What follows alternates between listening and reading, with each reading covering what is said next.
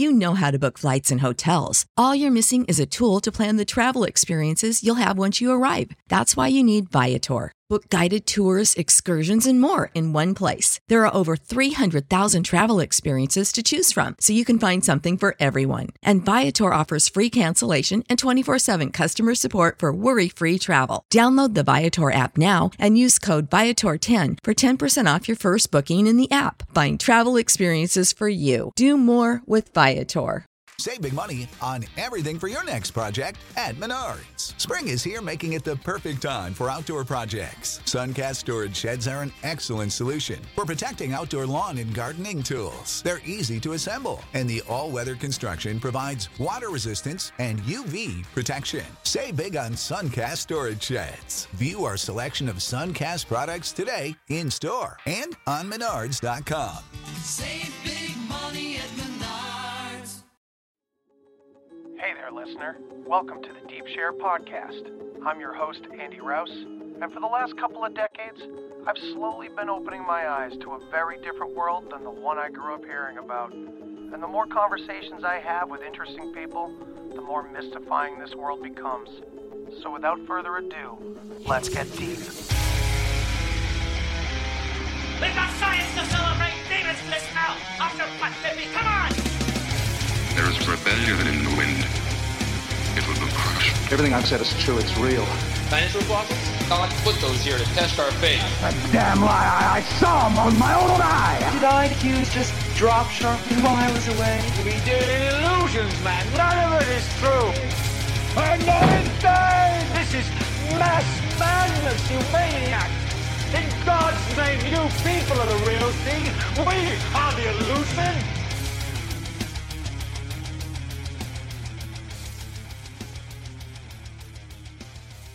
Welcome back to the Deep Share Podcast, and this being the 100th episode, finally I got here. I wanted to have someone special on, so this is the third conversation between myself and Mr. Freddy Silva. Freddy, great to see you, man. Thanks for being here. My pleasure. You're looking pretty good for 100. I know. It's the skincare, you know.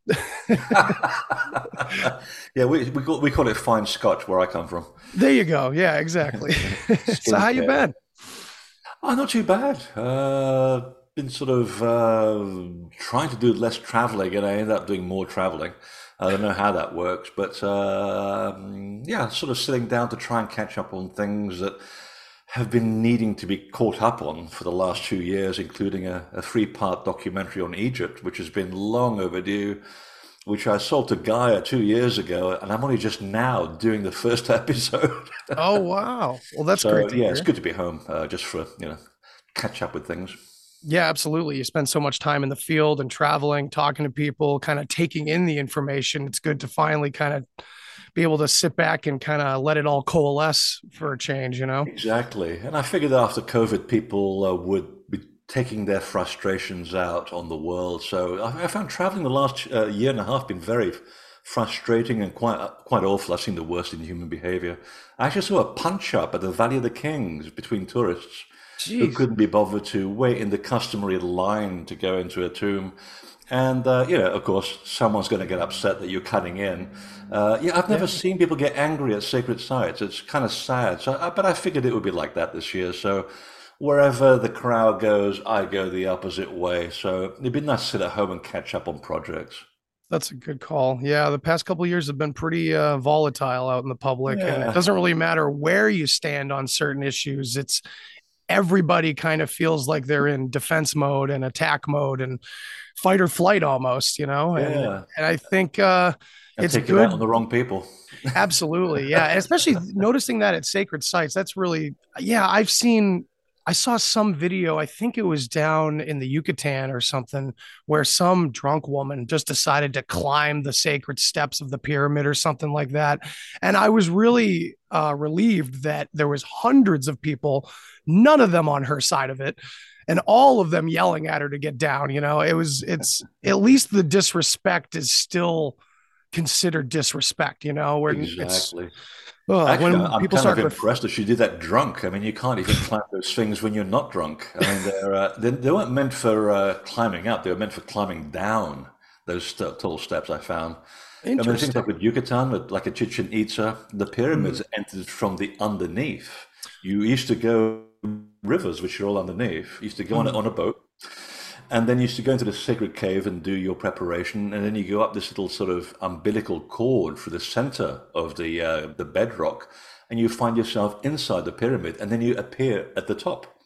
And then Wow. the stairs were for coming down back to the terra firma.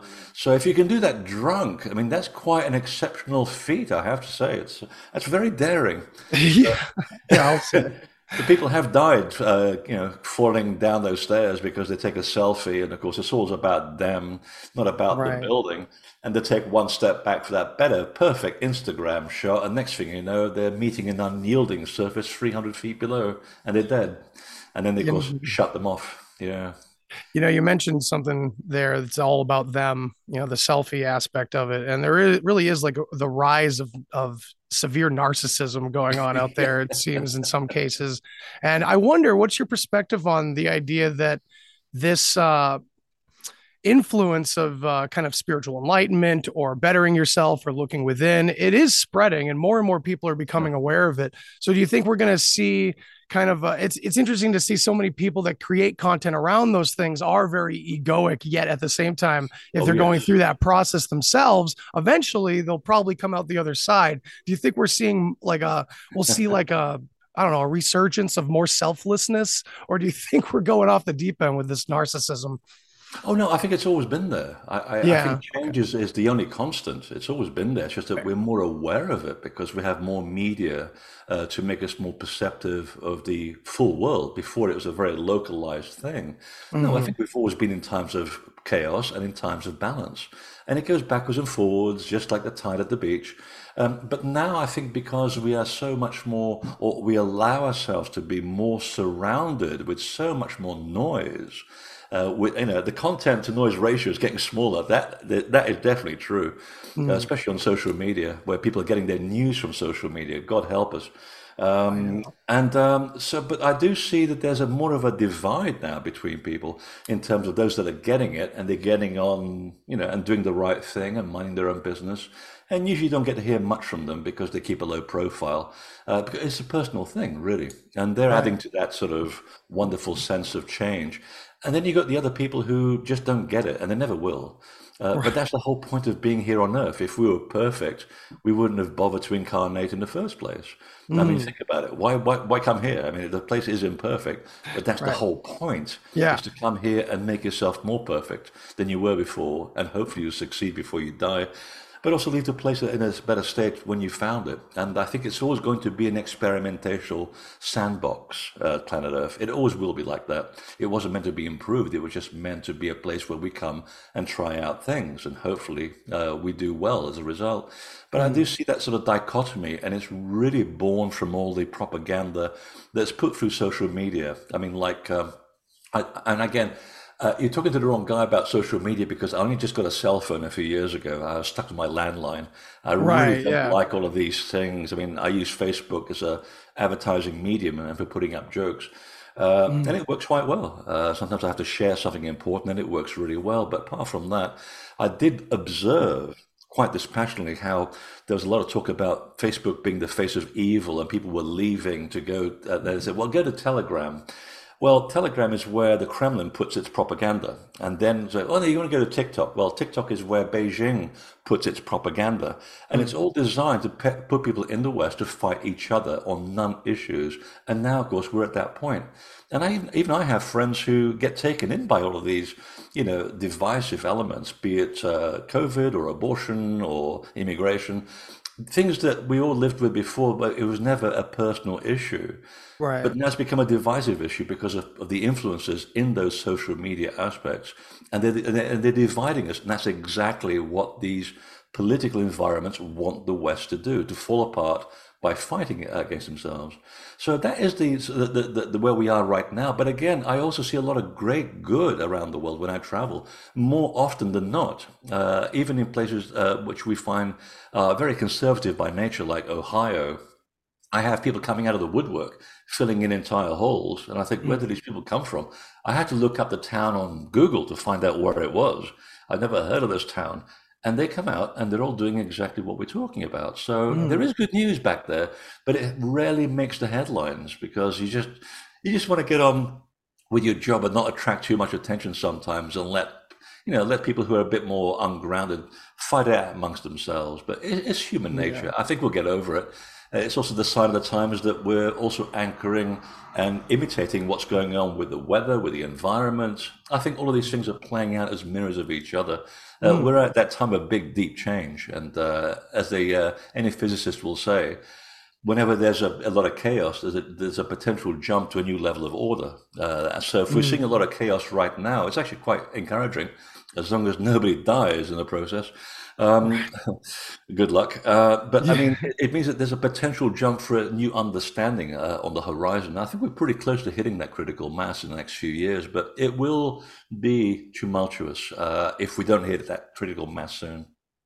Yeah, and I know that you've talked often about cycles that nature goes through, that our solar system goes through, Yeah. possible fearful things that could, come to us in the future. And it's almost as if you take a step back and look at the human race or consciousness itself as some sort of decision-making being, it's like consciousness is gearing up almost to protect itself, as in like this jump to higher order is maybe essential in a way. If the cycles and the warnings from the past might be true, Yeah. perhaps it's an instinctual thing on like a very deep conscious level. I don't know. That's me Oh, I just think it flying is. up. No, I think you're right, and I think the one of the things that I pointed out was the reason why people used to build monuments with ridiculously large rocks, and when bricks would have done the job. And Right. I think they were obviously built to last. And I mean, we've forgotten for this cultural amnesia that we have that we have been through 13 near-end scenarios since the Great Flood. Not just one, 13. And they're either solar flares, massive earthquakes, asteroids are always coming down as meteorites and destroying all kinds of things. So we've gone through this before. We've been through these stages before. And the one thing that I find, which is very reassuring in the indigenous people's traditions, is that they were so attached to nature and the observation of cycles and what's flying around the sky. I mean, like the Maya had calendars, 52 calendars tracking up to 140,000 years of time. I mean, if you're a farmer, you don't need that. Right. You can get by with the solar and the lunar calendar for a year. So obviously they're aware of what's coming in the cycle and our position within those cycles. And the idea was to be prepared. You can mitigate the effect of the cycle by using, consciousness and intent to lessen the impact, but they'll still be here. And of course, luck favors the prepared. So if you know that there's a sure meteorite going to hit your part of the country, you're going to hide in a cave or something. Prepare, have food, have water. And people used to do that, and they survived and they moved on. And the idea was to A, control fear, and two, be connected to nature on all levels. So you understand the rhythm and you're part of the rhythm, and you're able to ride out these events much more stoically than other people, and not panic about it. Just accept the fact that you're part of a big machine and your place in it has a certain purpose. And I think that's one of the things that was also taught in the initiation schools, the same concept. Observation of nature, your contact with nature and a part of it, and the control of fear. And with those three things, armed with those three tools, you can't really go very wrong. Right. And this initiation school thing that I was just about to ask, do you think that these schools, which obviously pay homage and consider sacred a lot of these ancient ancestors of ours and what they wrote about, do you think that some of these societies throughout time have been aware of these cycles as well? And I know you've pointed to them and talked about them extensively. Do you think this is new information for everybody, or do you think, other than those ancients, or do you think some of these schools have tried to carry on this knowledge, not necessarily in a way to like keep it from everybody, maybe, I don't know, but like just itself, just the maybe, sure, but like at the same time, it could just be our perception around it that turns it into conspiracy, right? I mean, like you said earlier, some people are just never going to get it, and I find that, like, I've talked to a couple Egyptologists who are very quote unquote alternative about history, or it's more like just a revealing of things not that weren't really popular before, instead of a an alternative history necessarily, but a lot of them say the same thing. A lot of people aren't going to get it. They're going to be stuck in their old fears and this and that. And I wonder if you think that this is the mentality of these secret societies, and if that's a holy way to go about things. Like, well, most of the masses are just not going to get this. That's why we keep this secret. And I'm too much there already, so I'll let you know. What was the first line? No. I mean, the reason why it was secret was actually very simple. And I asked the same question years ago. And once you start doing a bit of deep research and making comparative observations, it actually comes down to a very simple concept. It was secret because a lot of this information is to do with the manipulation of energy and matter. The fact that we're all molecules and these molecules can affect other molecules because it's all based on electromagnetism. So my thoughts and my intent, properly directed, can actually influence events. And there have been experiments at Princeton that actually prove that you can actually alter, for example, the drum beat of a computer. And that's quite astonishing, using the mind. So the idea was that you can't just give this to people who are going to abuse the information for their own nefarious purposes. And the way that they also taught things was by invitation. They would try out plays or songs full of metaphors and allegory. And most of the crowd would go, yeah, that's a great idea, I'll have another beer. Great. They get enjoyment out of it. You know, the story about a knight who goes chasing a woman in a burning tower. He has to rescue her from the tower, and then he marries her, and they live happily ever after. Yeah, on the first level, that's wonderful entertainment. But those people in the audience that are looking between the lines are going, wait a minute. Now, if I read that correctly, that sounds like a metaphor for this.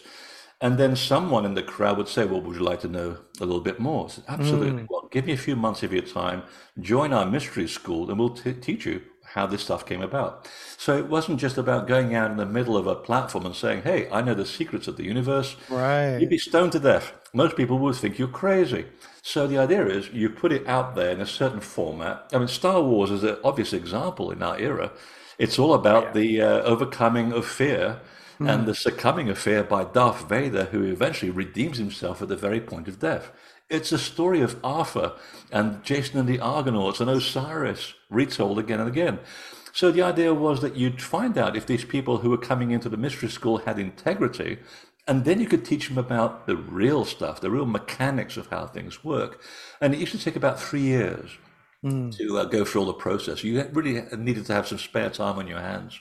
And then you basically understand your ability as a co-creator to interact with the world around you. And that requires a lot of responsibility and integrity. And that's why it was a secret. It was to keep a sort of a check and balance on people who were going to be using it for not very good means. That's really interesting too, because from a more conspiratorial thinker's perspective, we do constantly yell it all at everyone who would possibly listen to us. And over time, we learn that this is not the way. This doesn't work. Those who don't want to hear it are probably never going to hear it until they're ready or something happens to them. So, that is a much better way to look at that whole scenario for people, that it's more of a, hey, well, I don't want to impose on anyone this massive mind fuck. I just want to let it, let them come to me, let them come to us, perhaps. Exactly. Yeah. And it makes a lot of sense as well. It's a very non-invasive way of doing things. I mean, it's like, if you look at a temple, for example, I mean, I take people to temples all around the world, and Egypt is always a great example. And the tours are like sold out in 5 minutes as soon as I announce them, which is actually a very nice compliment. And we do a lot of work. We have a lot of fun, and I spoil people rotten. But the idea is to show people that, okay, the first day you're there, cameras are clicking away, and you're looking at the big pyramids, and people are whining, why aren't we going into the big pyramid? I said, I wouldn't dream of letting you in near that big pyramid until we've gone down the Nile and start at the bottom end and work our way up and find out what these things are doing for you and to you. If you're looking at the big pyramid, you're not in the right place. You're missing the big picture. The little pyramid is the most important one. And who pays attention to that one? Right. It's about eye candy, ego, Instagram. The small details tells you that you are much more interested in the subtlety of things, the less egocentric portion of things. And once you got people onto that mode, 5 days later, they're looking at buildings in a completely different way. And then they're looking for details and information. And before you know it, by the 8th day, I'm hardly saying anything on tour. I let people walk in and they're figuring it out for themselves. They see their position within the temple. They're picking up information, visions, dreams, words, interesting meetings with, surreptitious meetings with people. And suddenly they realize they're part of something bigger. And I said, yeah, the point is that the temple is there to remind you of who you are. It attracts your attention, and then you go in, you ask the right questions, and the answers are right in front of you, and they're usually within yourself as well. So they're like these mnemonic devices, and that's pretty much the same for the mysteries teachings as well. It's about you finding your own way within yourself in part of this crazy thing called planet Earth and society. Beautifully put, man. Yeah. So that brings, that's a good segue. I wanted to ask you about your recent travels and what you have been up to. I know you do a lot of tours and they are sold out extremely fast and everybody loves them. And you do them in many places. And I know you've been to Egypt recently. I'm just curious what you're, when you're not doing the tours themselves, where has your mind been taking you and where have you been physically going to look at new, possible things to write about, new topics? I'd never have a plan in mind. It kind of finds me. That's good. I mean, I was just in Portugal as well, which is wonderful. I did 2 back-to-back trips, and they were way too much fun. I think I still had a hangover 10 days later. And I think that most of the people on the first tour had already been on tours many, many times with me, so it was like a big party. And we got a lot of work done, of course. But in the evenings and at lunchtime, we know how to do it properly. And a lot of wine flowed. But at the same time, I also had a few days off just to sort of calm down and go walk about. And I found some incredible stonework, beautiful megaliths in the middle of nowhere. Nobody there. Nobody, I mean, you really have to know where you're going and also hang out with the local landowners and the farmers who are really nice. Mm-hmm. And one of them even remembers me going to his dolmen 25 years ago when I was much younger and I had hair. And we were remarking about how the land has changed and everything, and it was just a wonderful moment. And I make notes at these places, and I just put them aside for a little bit. And suddenly, by the time I'm home, I've got an idea for another project, which I won't mention what it is. So that's usually how it happens. Things coalesce, and it's my relationship with the environment and the temples that has that effect. I get most of the information just from, I dare say this, talking to large upright rocks. They are my closest friends most of the time. They never let me down, and I never take them for granted. But I can just sit next to a tall stone or a dolmen or something, just sit there and say, what's this about? And expect nothing in return. And before you know it, all of these ideas, visions, things, themes start popping in. Just I'm sitting there having a sandwich or a drink. And before I know it, I've got a half a page written of information, and then it starts connecting with other things that I'm watching.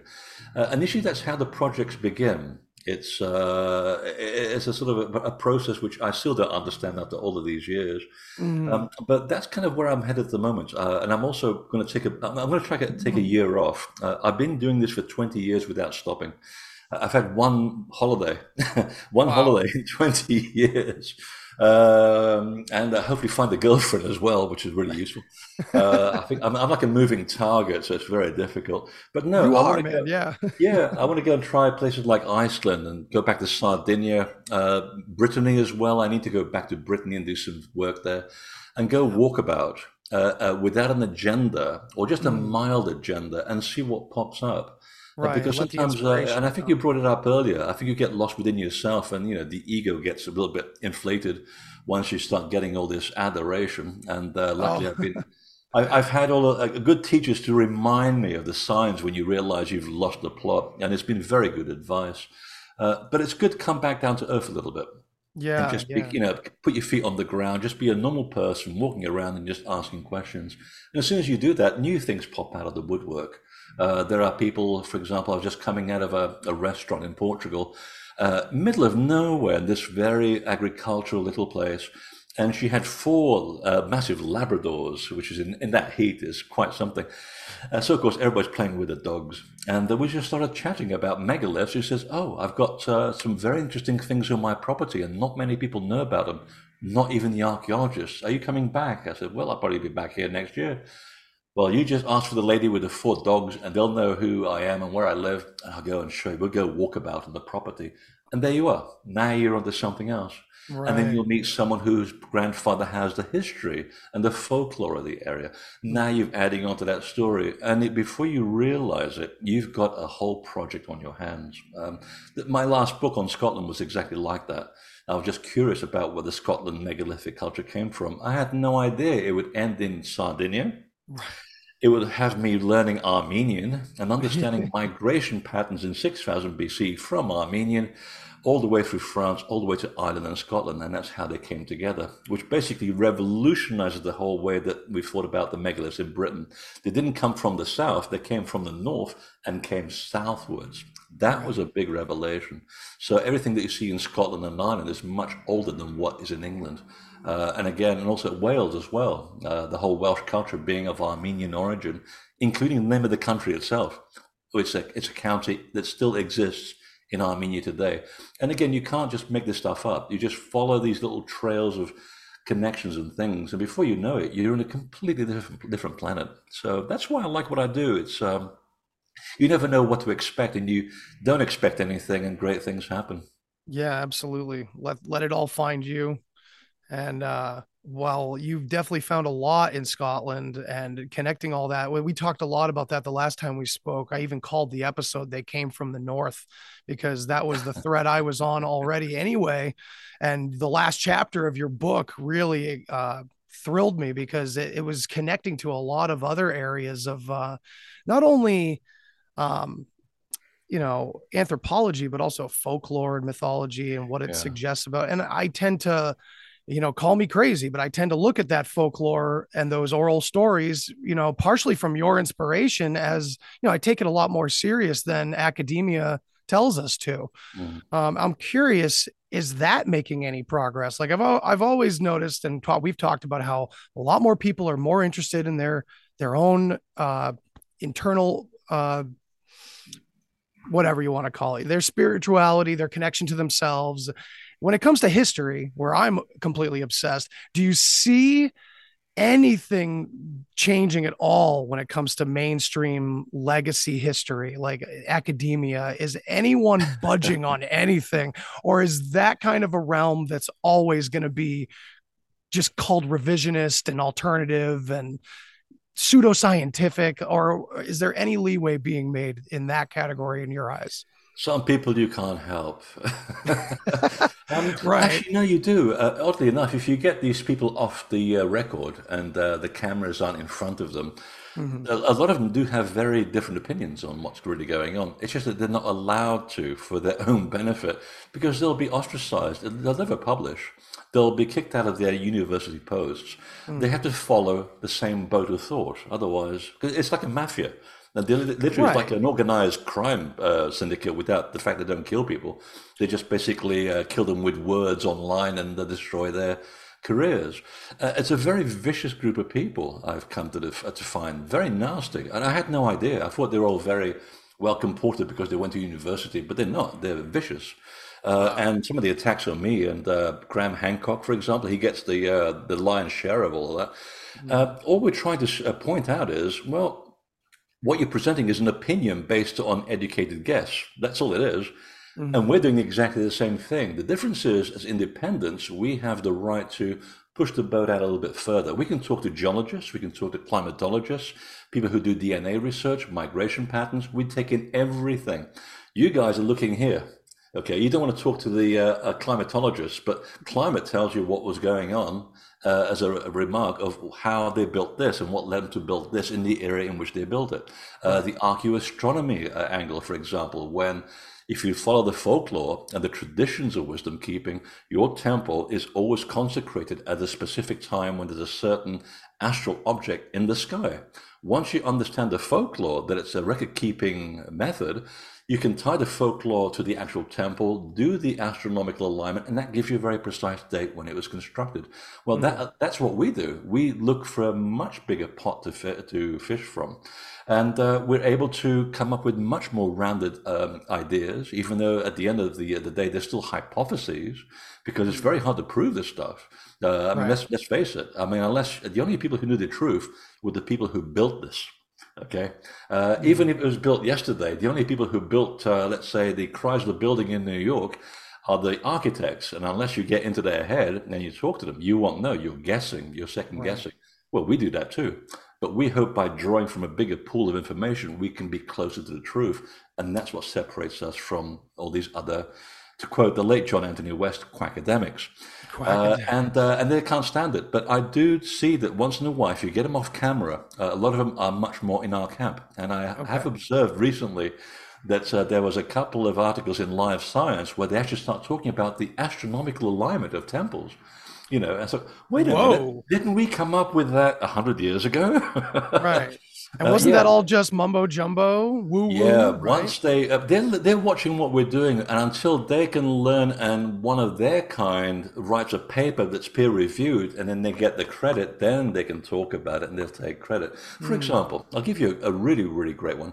One of my closest friends is a natural psychic. I mean, this is a woman whose ability runs through her family to the point where she actually works with the police to solve crimes with a very, very high level of accuracy, by the way.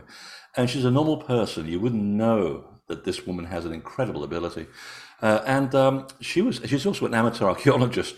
And she would sometimes suggest to the people in England, well, why don't you dig over there? And you'll find if you do some, results and tests and things, you might find that the post holes around Stonehenge are much older than you think. They may go back to about 8,000 BC.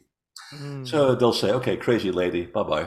Okay, let's go and check the post holes and do some DNA and some carbon-14. Well, it took them 25 years to do the carbon-14 on those post holes around Stonehenge, and guess what? 8,000 BC exactly. And that's when the alignments start taking place in their original form. So we do sort of draw from that sort of thing, but until they learn to do it by themselves and then they take credit, but they'll never give us credit. It's a political thing, and it's kind of a game. It's a childish game, and hopefully they'll see the light. But at the moment, it's not likely. Well, and of course, this is a place where a lot of people do jump to conspiracies, and I have definitely in the past as well, and I still do sometimes. But at the same time, I learned this story about these monkeys that were put into a cage, and there was a piece of food put in the corner, and they had to climb up and get it. But every time they went for it, they were sprayed with a hose. So eventually they start switching out monkeys, but this process has been continuing where, like, if a monkey jumps up to grab the food, even the other ones will tackle it and won't let it get the food because it knows they're all going to get sprayed. And eventually they switch out the monkeys. So no one even knows that that's the end result, but they just know that they're going to get attacked if they go for the food. Yeah. And it just, so I almost look at academia like it's not necessarily some specific group that's like keeping specific aspects of history secret necessarily. It may have been that way at some point, and it's just kind of carried over now into what they consider professional behavior in those realms, maybe. Oh, it really goes back to the time when the church really controlled all of that. I mean, remember, the church was making sure that the earth was flat for about 600 years. And if you said otherwise, you'd find yourself in a bit of a roasting sensation. And then, of course, when archaeology starts coming up, archaeology is actually a very infant institution. It's only got about 150 years behind it. And even then, a lot of the archaeologists were funded by local vicars and bishops who wanted to prove that the earth was created in August the 16th, 4004 BC. So you can see how the bias went. So they're working out of that. But it really comes down to the fact that it's a very narrow band of opportunity in terms of employment and money. So you don't want to rock the boat of the institution. You don't want to rock the boat of your peers.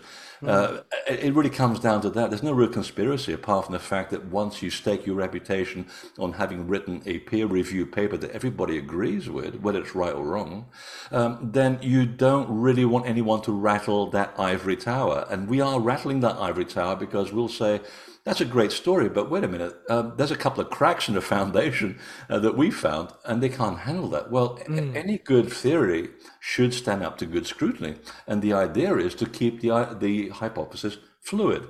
I mean, there's been a couple of times in my work where new information suddenly comes out of the woodwork, and I go, wow, that's pretty cool. Now I can alter that hypothesis to something else because the theory was good up to that point. Okay, Right, that's called right. science, by the way, and I'm not even a scientist. Good science is you take the information that you have available and you form your hypothesis. Now, someone just says, hey, I just dug up something. Great. We can change the hypothesis, or we kill the hypothesis and we move on to the new information. That's how you do it. You don't attach your ego to the outcome because it's bound to get flattened down, and that's where they fall on their faces.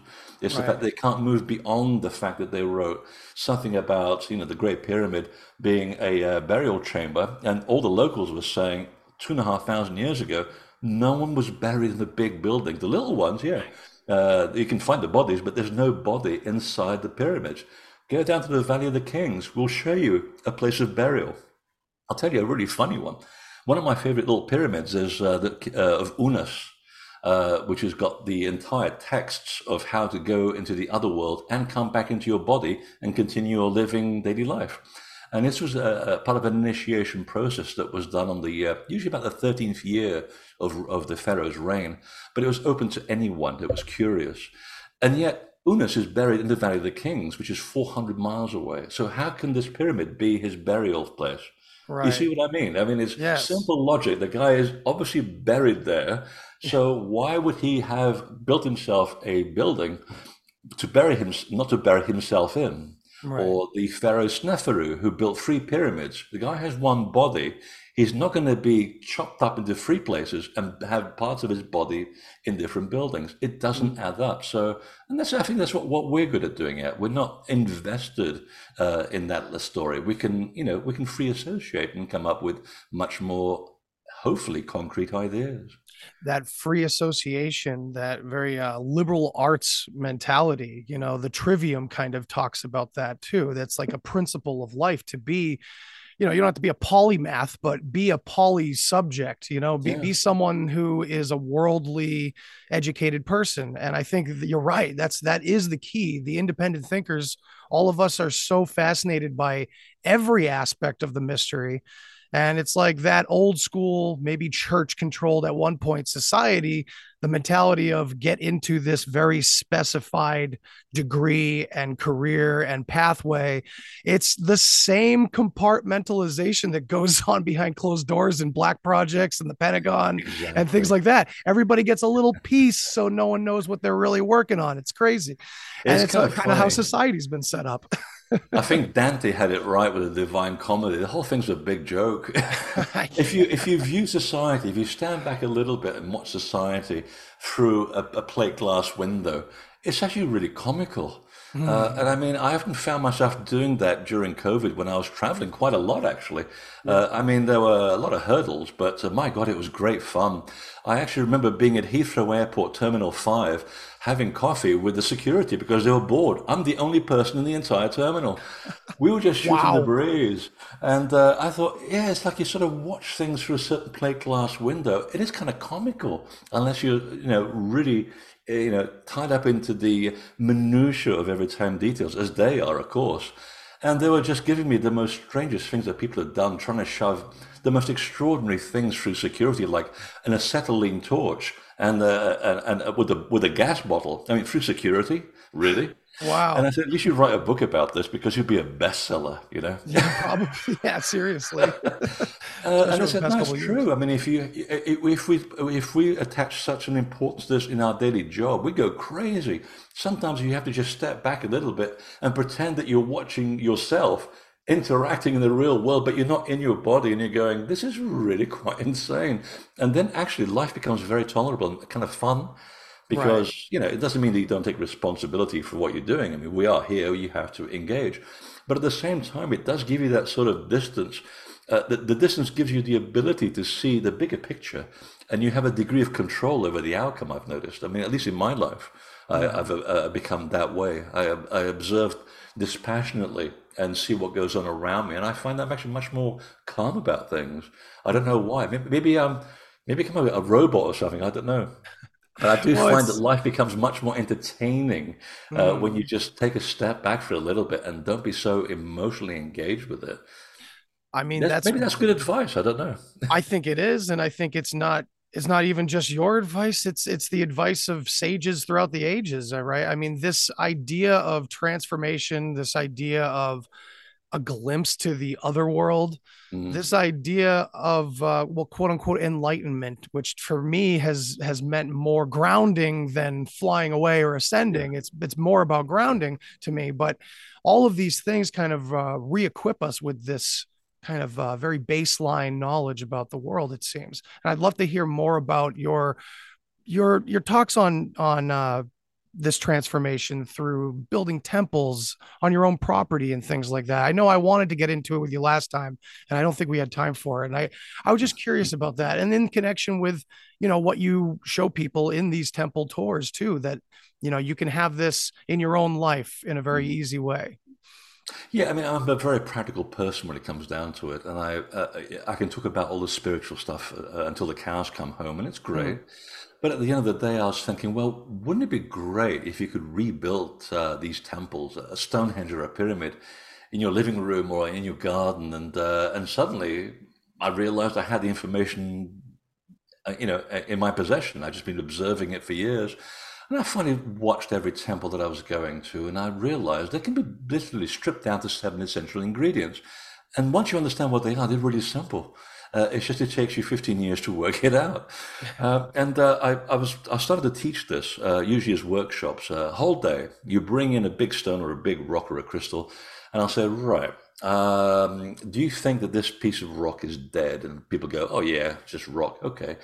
And you start dowsing around it, and there's an energy field around the rock. And I said, well, why don't you show the rock a piece of affection, send it a thought of affection, and the energy field suddenly doubles. And then people went, hello. Yeah, it's the same thing with a plant or a person. People react to love, they really do.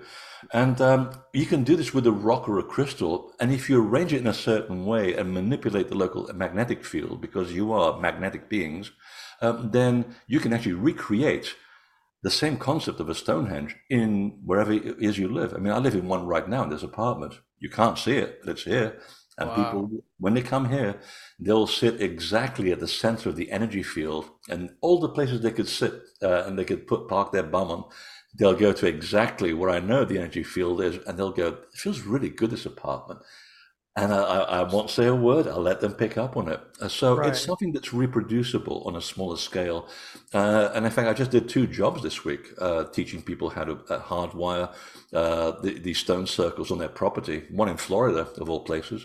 It's going to look really cool. And their neighbors probably won't talk to them ever again. But Of the point is course. that they want to be much more connected to the grid, and they will be. So the idea was the fact that we've stopped building sacred space technically using the right elements over the last 2,000 years, Gothic cathedrals accepted, we've kind of lost track of that grid. We're no longer part of the grid, and we are disconnected, which brings us back to the point, why is society today feeling so rootless and so disconnected and so at odds with each other? Well, it's because we're disconnected with the environment.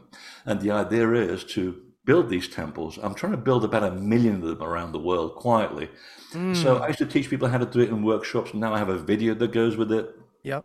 And then I also teach people about what was really the purpose behind all these temples, which was to enlighten you to the fact of the bigger picture of who you really are. You're not really, the body is not who you are. You are a soul inhabiting and traveling inside a physical vessel, and your soul is what's important. Okay, once you understand your soul and the purpose of the soul and the techniques that allow you to leave the body and come back with the right information, then you're in control of your destiny. You're in control of the manifestation process. You can live your life aware and make the better use of your 72 plus years that you're here on the planet and leave as a better person. That's what the whole initiation and the whole temple building process is about. It's about to help you remember where you came from and who you are.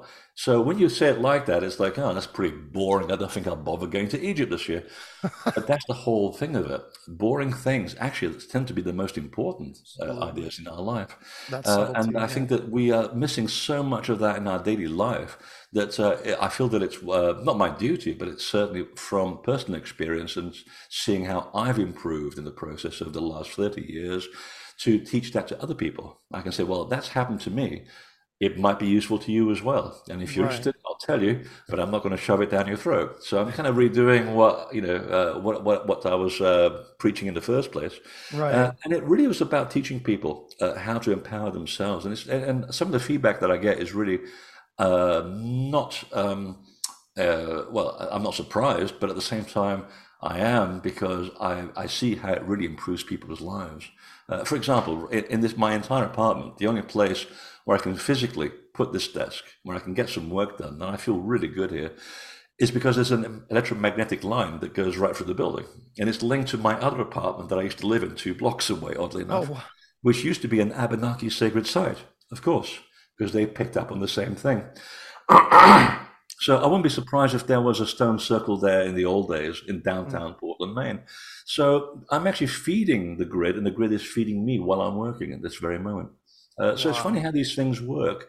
It's like I picked this building because I felt something here. It's a nice place. I had to renovate it quite a bit, but there was something about it. And once I sat here without the realtor, I thought, okay, this is the same energy line that's feeding into my apartment right now across the street. And this is probably the reason why I was attracted to the building in the first place. So if you're lucky, that will happen in your daily life. But if you're not, then these are the techniques that are available that helps you recreate that environment so that you can be empowered to become, as they called them in the old days, a god. Right. Yeah. That's, it's right back to that selflessness thing I was mentioning, how, it kind of comes with the territory. Once you have been initiated, there is that desire to share this and share a lot, but help people get there. And like I was saying in the beginning, a lot of us yell things and think that everybody wants to hear it, but I think you've got the right way to do it. You let them come to you in that regard. I think that's really cool. Yeah, I mean, people like, Gandhi did it very well. I mean, he just said, just be the change you wish to see.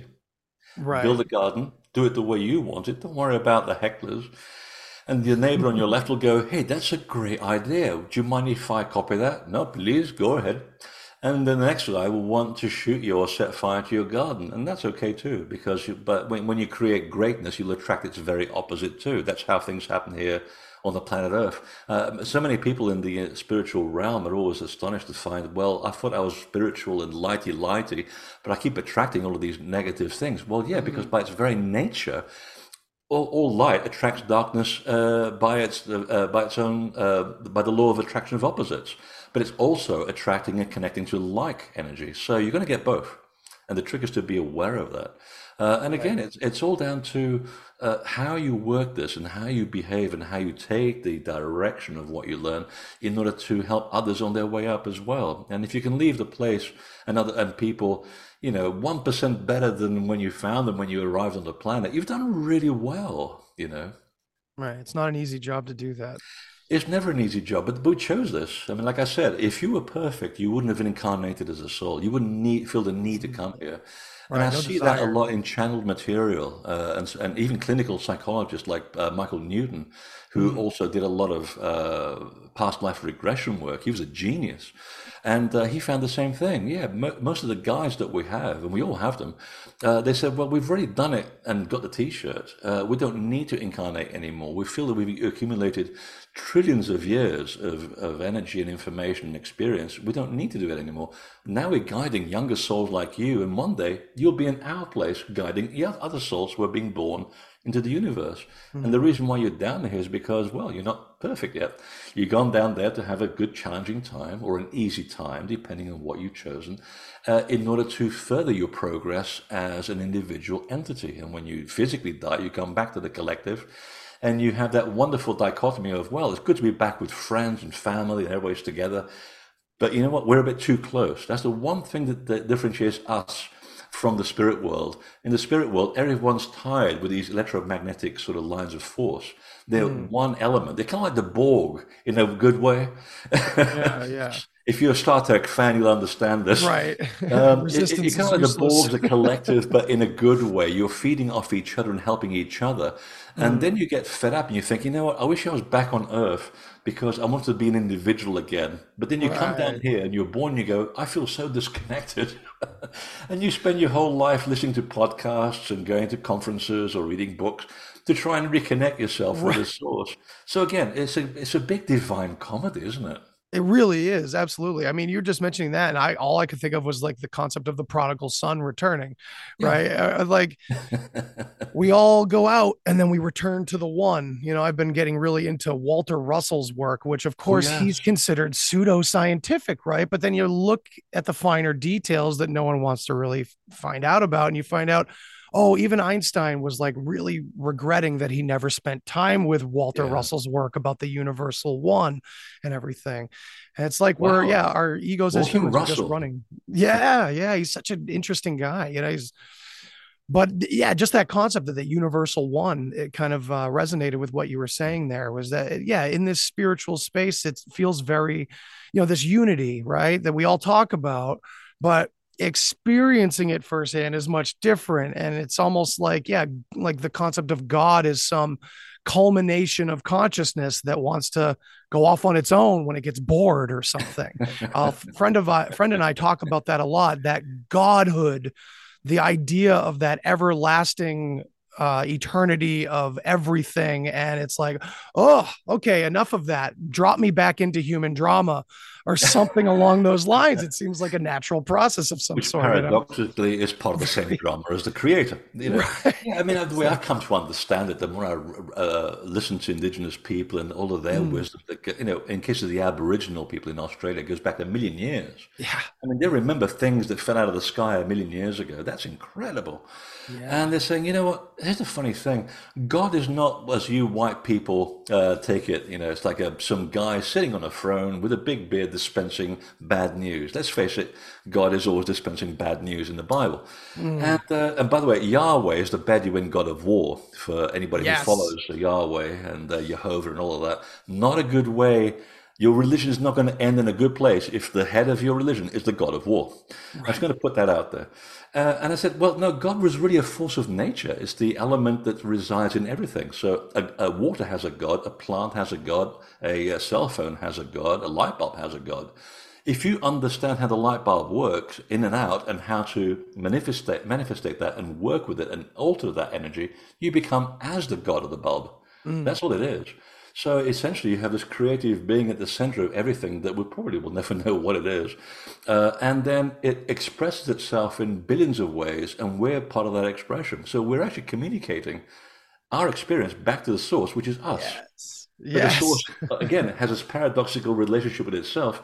I created everything because I know everything, but paradoxically, I need to discover myself because I don't know what I've created. So it sends us out to find out through us what it's created. And at that point, your head starts hurting. It's unreal. I love how you put that, though. It's a feedback loop in a way. It really is. For listeners out there, read Douglas Hofstadter's I Am a Strange Loop, because that book made me put everything metaphysical down for like 8 years. I was like, I need some fiction right now. My brain's about to explode. So it's been really great catching up with you again. It always is. I had little to no agenda of what really to talk about. I knew it would just kind of flow casually as it does, man. And I really appreciate all the work that you're doing. Thank you. I'm excited to see what you come up with next, man. And so please. It's one hell of a process, man. Yeah, I'm going to try. I'm going to attempt to have a year off. I know. Yeah, do it, man. You deserve it. You work all the time, and you're not going to let yourself. You're going to have a good time, and your brain's just going to be going the whole time. I know. I actually sat in New Zealand with my then girlfriend, and I was actually hoping to move to New Zealand by the end of the year this year, but things didn't work out the way I'd hoped. You got two people, and one of them is on the same level. There's nothing you can do about it. Right. So I'm a bit disappointed and depressed about it, but I'll get over it.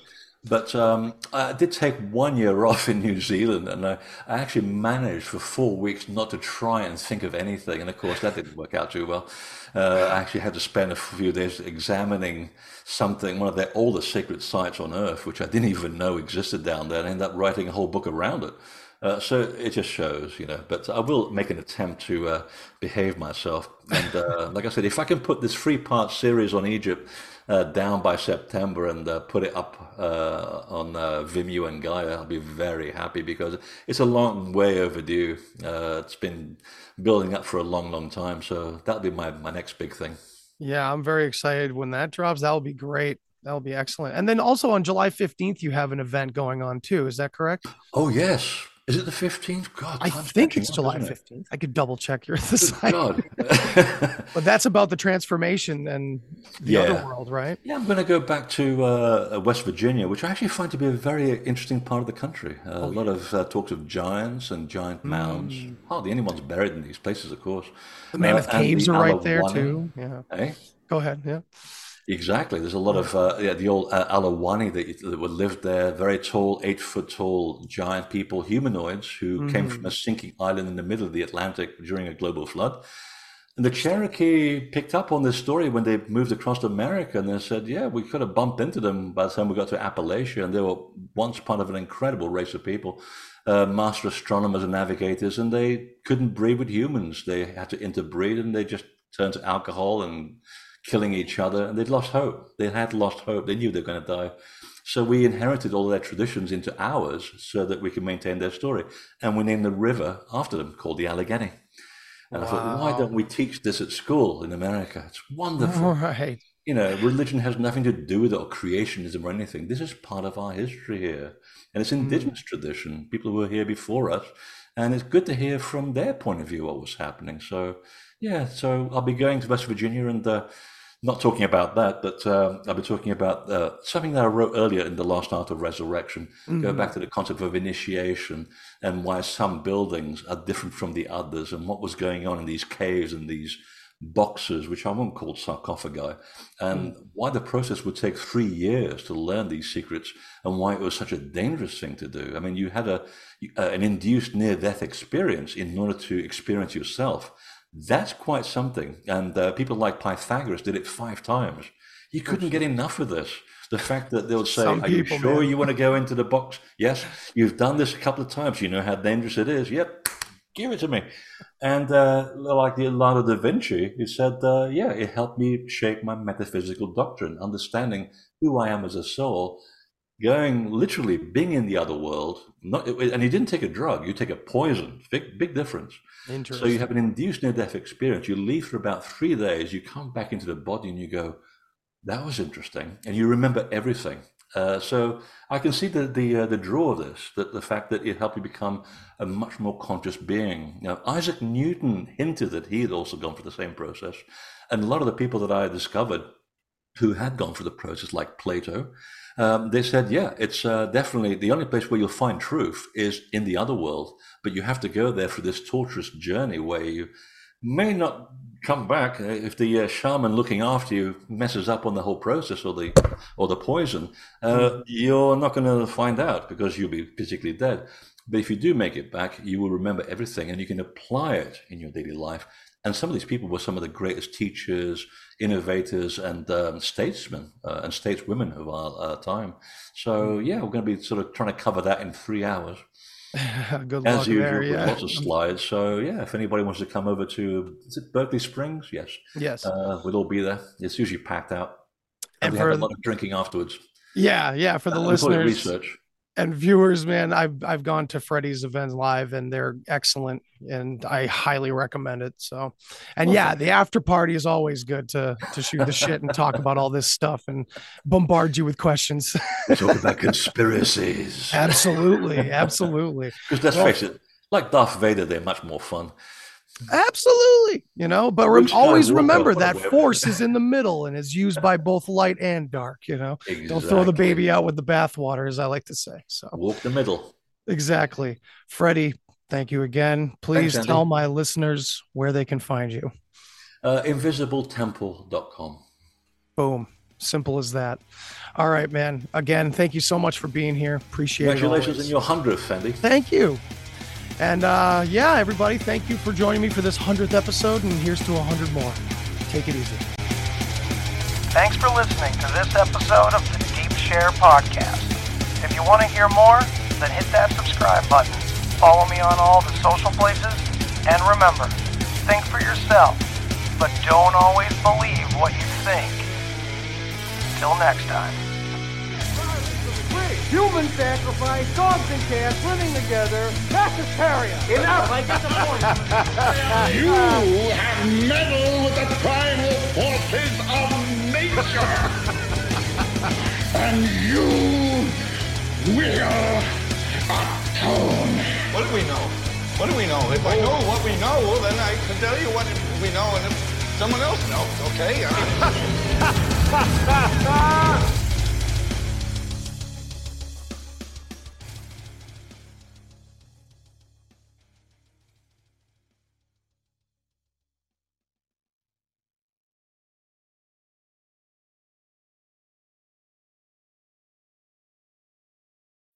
When you need mealtime inspiration, it's worth shopping Kroger, where you'll find over 30,000 mouth-watering choices that excite your inner foodie. And no matter what tasty choice you make, you'll enjoy our everyday low prices, plus extra ways to save, like digital coupons worth over $600 each week. You can also save up to $1 off per gallon at the pump with fuel points. More savings and more inspiring flavors make shopping Kroger worth it every time. Kroger, fresh for everyone. Fuel restrictions apply.